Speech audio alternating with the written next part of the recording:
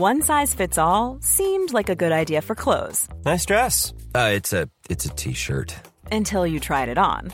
Same goes for your healthcare. That's why United Healthcare offers a variety of flexible, budget-friendly coverage for medical, vision, dental, and more. So whether you're between jobs, coming off a parent's plan, or even missed open enrollment, you can find the plan that fits you best. Find out more about United Healthcare coverage at uh1.com. That's uh1.com.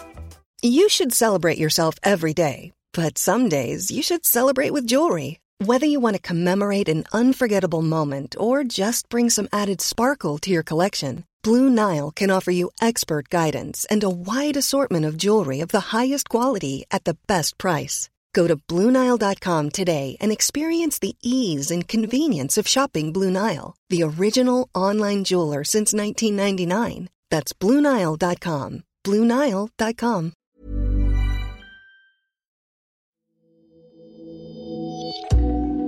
How would you feel if your bank called up asking if you needed some help managing your money? You might be grateful to receive some tips and guidance, but on the flip side, you might want to tell your bank to mind its own business. My special guest on Money Clinic Meets is a banking boss who thinks the financial world has a duty to teach customers about money. A lot of younger customers especially don't feel confident, I think, about how they manage their money into their future. So they've been a real provocation to us. That's Chris Pitt, Chief Executive of First Direct. He's decided to invest in 40 money coaches to help First Direct customers who are feeling anxious about money during the cost of living crisis. People who are rationally, from the data that we've got, are under financial stress, don't recognise themselves in that situation. So opening up that conversation to get them to try and understand what's going on with their money is part of that. It's the latest marketing ploy from a branchless bank that's won countless awards for good customer service.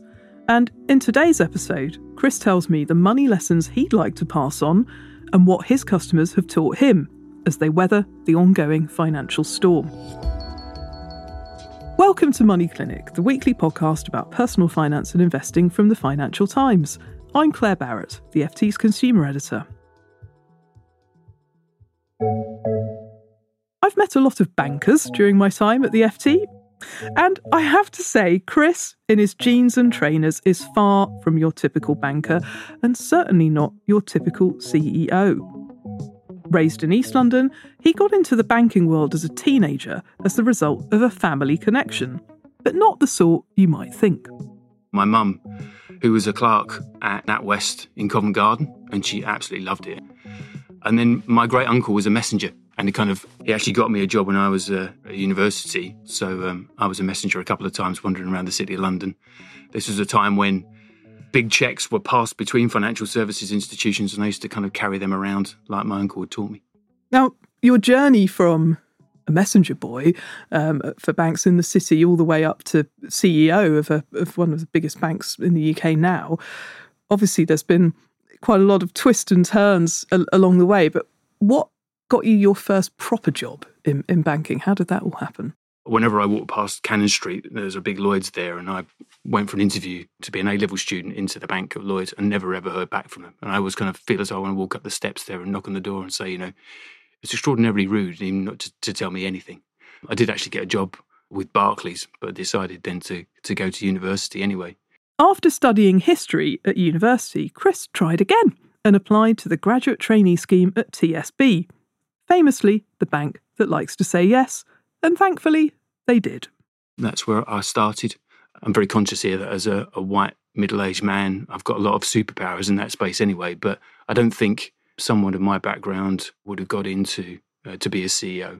Chris, one question I ask everyone who comes on the podcast is, what's your earliest money memory? Could you tell us yours?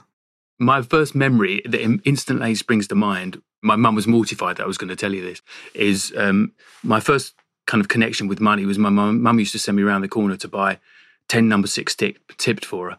Cigarettes. And how old were you? Probably about 9. Oh, wow.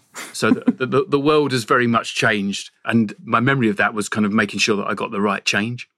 The memory she prompted me to say was when she told me not to put the £5 note in my back pocket when I was going to cycle off to buy some shopping for her because it was going to ride up and fall out, and it did exactly that. And I spent 3 hours trying to find this fiver. I felt terrible. And how do you think those memories, being careful with money, has sort of gone on to influence your attitude towards money as an adult? Well, the broader and hopefully slightly less comedic version of that is my dad once had to borrow some money of my granddad to pay the gas bill. And that has been at the heart of my attitude towards money. If I didn't have the money to look after my family, I got nowhere to go. It's down to me. I can't go to what I would call financial nepotism. We'll talk to Chris about his difficulties spending money later on. But he went on to specialise in marketing and over his career has worked for TSB, Tesco Bank and HSBC. In 1989, HSBC launched First Direct, or FD as Chris calls it, as a very newfangled concept. A telephone bank without any branches. FD famously launched at a minute past midnight, the 1st of October 1989, just so you didn't need to bank in a branch. We want to be there for them wherever they are. You call us up, you don't get into any IVRs, you don't press any 1 2s, 1 3s, you just speak to someone. And we have that, and we continue to have that, and we'll always have that. But 50% of my calls every week are from 4% of my customer base. And obviously what started off as a telephone bank has now morphed into a digital bank. But there's quite a lot of competition from other banks that are digital only, that are coming up with whizzy new apps. How can First Direct compete with that? It's a really good question. I think the fintechs, as we kind of broadly call them, have been a massive stimulant to my industry, in terms of provocation to make things better. And the way that we see that is really kind of in fast money and slow money, kind of, buying yourself a coffee. And then the kind of slow money is the mortgages and investments. The provocation is now you can open an FD current account in 8.5 minutes. You can go from starting your application to getting your debit card into your wallet. In the cost of living crisis, more and more customers are coming under financial pressure. But often asking their bank for help is the last thing they would think of doing. Rather than waiting for customers to pick up the phone and call, First Direct is taking a more, dare I say it, parental approach, trying to spot and reach out to those who might be having a tricky time. So we've got about 100 people who do customer care calls, for people who are vulnerable. But we've added to that with 40 people who are money coaches. So they are talking to people about how to manage their money, and they can feed off the main call centre to actually give additional support. And what kind of things are customers asking your money coaches about? What are the areas, especially that younger customers tend to need more help and advice with? Budgeting, I think, it's an element of... it's the cornerstone of effective financial planning. I think you've got questions around what might be coming around the corner. So interest rate charges or, bills around cost of living.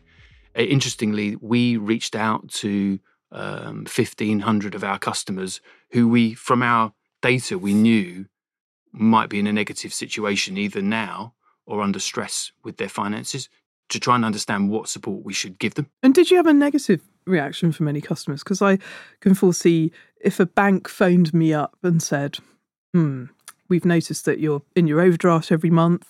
We've noticed that you've missed a bill payment, you've had a charge, this is something that we can help with here. I might be quite defensive and say, well, it's none of your business. Yeah, and clearly we didn't frame it like that. It was never designed, and it was not intended to kind of... be a wagging finger. No, absolutely not. And I think it's getting some insight about how we could be better relative to the challenges that we knew these customers were going to have.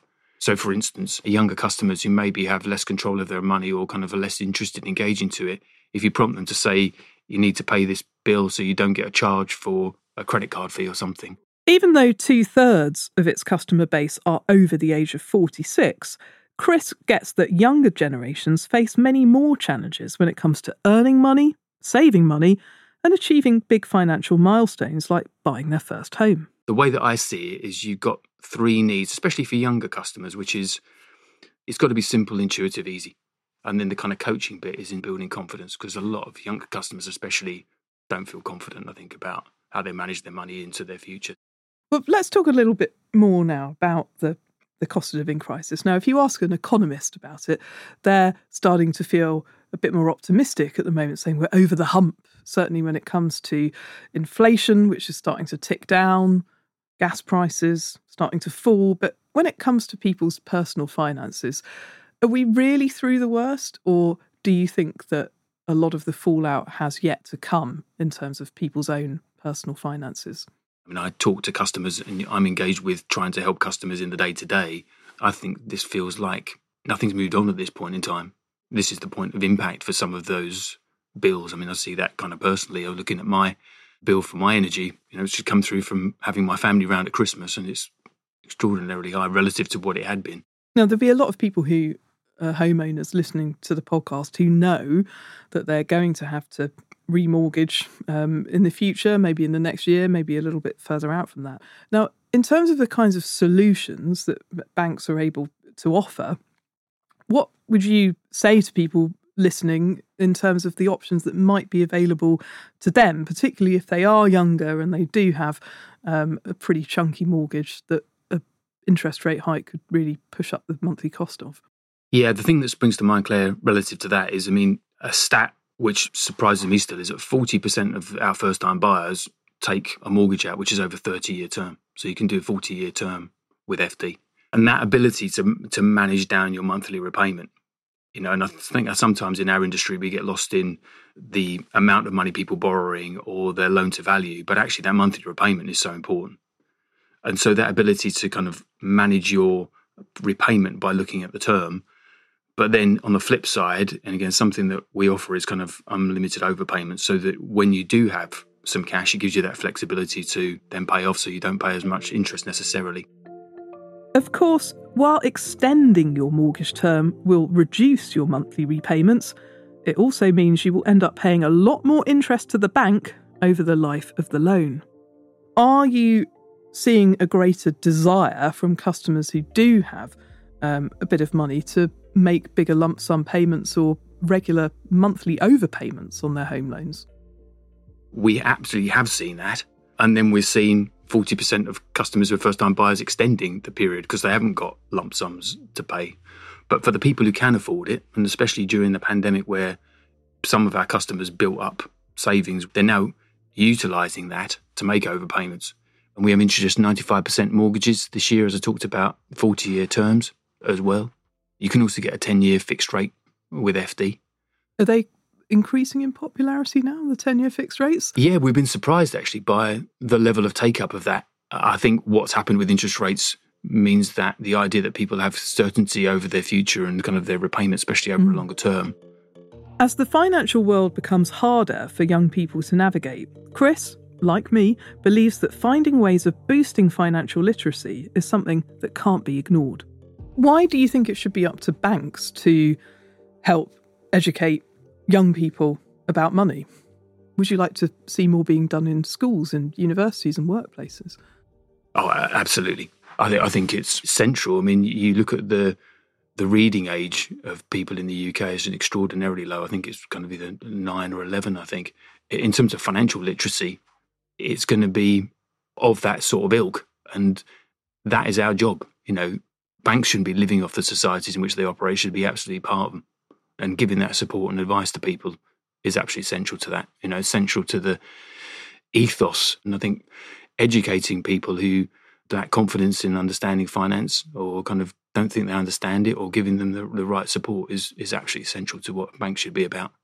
Now, a lot of what the banks are doing in terms of financial education is very centred around products, how to understand how a mortgage works before you take one out, how to understand how a savings account works before you open one for yourself or for your child. So there's a kind of vested interest, if you like, in investing the money in providing the educational resources. But you told me earlier on in our interview that budgeting is the number one thing that customers want to learn about. Now, of course, if customers can't budget, the bank could profit from that in terms of overdraft charges, interest on money that's owed, credit card fees, the list is endless. So why is it in the interests of the banking industry to invest money in educating customers about these essential life skills? Because we should be there for people for, whether they're starting out in life, or, whether they're getting towards the end of their life, is about loyalty. It's got to be about loyalty. It's not about how much money. If you do the right thing for people and work really hard to do that, you will get people who will come back to you and be loyal to your organisation. And that is what I'm all about. The latest hike to interest rates will be unwelcome news for mortgage borrowers, but it is better news for savers, providing, of course, that banks pass the rate rise on, something that MPs on the influential Treasury Select Committee have been investigating. First Direct currently offers the highest interest rate on the market, 7% on its regular saver account for customers who are able to commit to saving up to £300 every month. It's been very successful for us. One of the things I'm most proud of with that is what we did is, for customers who already had a regular saver with us, without having to contact us, we put their rate up so they didn't have to close one down and open another one. So not only has it been successful in terms of recruiting new customers, but also we did the right thing by actually going back to people where we didn't necessarily, under the terms of their previous regular saver, actually have to give them that money.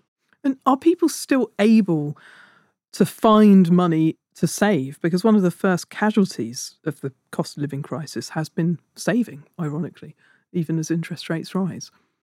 Well, on the basis of the numbers that we're doing, absolutely. I think the other thing is you can do is, you can put in up to £300, but you can put in £100. So you can start off, and one of the things that is central to saving is habit. So it allows people to build a habit. I'm very conscious of that relative to going to the gym. As a gym goer myself, I never go in January because that come February, it will be a lot quieter. It's because people want to do it, but they can't get into the habit. So you've got to encourage the habit. And what that does is it encourages the habit as well. What other money habits, Chris, do you have in your own life that have served you well that might work for podcast listeners? What I'd encourage people to do is make sure you live within your means. Simple, but the cornerstone of pretty much everything in finance. Yeah, you want to put your head on the pillow every night and not worry about money. And I think that's the function of doing that, living within your means. With a long-term habit like investing, Chris stresses that you can start small. I think building a habit is great. I remember I opened an ISA, and then I've actually just used that ISA money to renovate my house. And I started that many, many years ago when that small amount of money I was investing in that ISA was a lot of money to me. But kind of adding a little bit to it every now and then you never appreciate that you've got that. So you never think about needing it. And all of a sudden you kind of wake up one day and you think, blimey, it's worth that. That's, I think, a really important thing to do, and something I try to encourage my boys to do who completely ignore me. Chris admitted that he finds it hard to spend money. So I asked him what his biggest weakness was. Like lots of men my age, is that I've had to stake up cycling because I can no longer run. I used to run marathons, and I bought a bike to cycle on the canals into Birmingham, and then I moved to Yorkshire where it's very hilly. And I thought, you can't buy yourself another bike unless you've shown that you're going to get into it. So I was riding this steel frame bike up extraordinarily steep hills. The first time I went out on this steel frame bike, I got off 9 times and pushed it because I just didn't have the confidence, or I couldn't get it up the hills. And I told myself, when I could actually cycle it over a weekend and actually get up every hill, I'd buy myself a bike that was fit for purpose. So I have got a carbon bike now, and I've got one bike. I'm not into bikes. And I said to my wife, can I buy this? Because I felt... You needed permission? Yeah, absolutely. Yeah. It was, because my wife, I've been able to earn my money because of the things that she's brought to our partnership. So I thought, I'm not going to go and spend this money without her agreement. So that's the most amount of money that I've ever spent on something that's just for me. And I must admit, I still feel a bit guilty about it now. Can I ask how much this bike cost? £2,500. Chris, as you might have gathered, isn't a flashy bloke. Another of his habits every Monday night is personally making some of those outgoing calls to customers of the bank, many of whom have been victims of fraud, which of course has spiked during the cost of living crisis. However, First Direct was praised by Which, the consumer champion, for how speedily it answered calls from customers who feared they had been defrauded. The average time to answer the phone was 16 seconds. So you just got to be there. Now, I think one of the problems that we've got as an industry in this space is that often you're not thinking you're going to be defrauded. Therefore, the things you learn if you go through the process of being defrauded train you for the next time around. It's making sure that you get trained for the first time around. I mean, for the other banks, yes, if you are a First Direct customer, somebody will pick up the phone within 16 seconds and you won't need to go through an endless menu of options to get there. But there's no guarantee that other banks are going to invest more in customer service, telephone agents, as they are reducing the branch numbers. And I think that's where the real anger from customers is coming from. Yeah, I mean, I couldn't comment upon what other banks are going to do. I can only talk to what we're going to do, really. It was actually 3 seconds in we answered the calls on Friday, just so you... Oh, wow. Okay. We're thinking of kind of employing Mystic Meg so we can ring people up before they think about calling. From telephone banking to digital apps, who knows what the future holds for the world of banking, but it's refreshing to hear that the human element is still part of the service. Well, Chris Pitt, it's been a pleasure speaking to you on Money Clinic Meets. Thank you, Claire. It's been a pleasure talking to you. That's it for Money Clinic with me, Claire Barrett, this week, and we hope you like what you heard. If you did, spread the word and leave us a review. We're always looking to chat with people about their money issues on the show. If you're interested in being part of a future episode and need some expert money advice, then just email us, money@ft.com. You could also take a peek at our website, ft.com/money. Grab a copy of the FT Weekend newspaper or follow me on Instagram. I'm @ClaireB. Money Clinic was produced in London by Persis Love. Our sound engineer is Breen Turner and our editor is Manuela Saragosa. You heard original tunes this week by Metaphor Music. And finally, our usual disclaimer, the Money Clinic podcast is a general discussion around financial topics and does not constitute an investment recommendation or individual financial advice. For that, you'll need to find an independent financial advisor. That's all the small print for now. See you back here next week. Goodbye.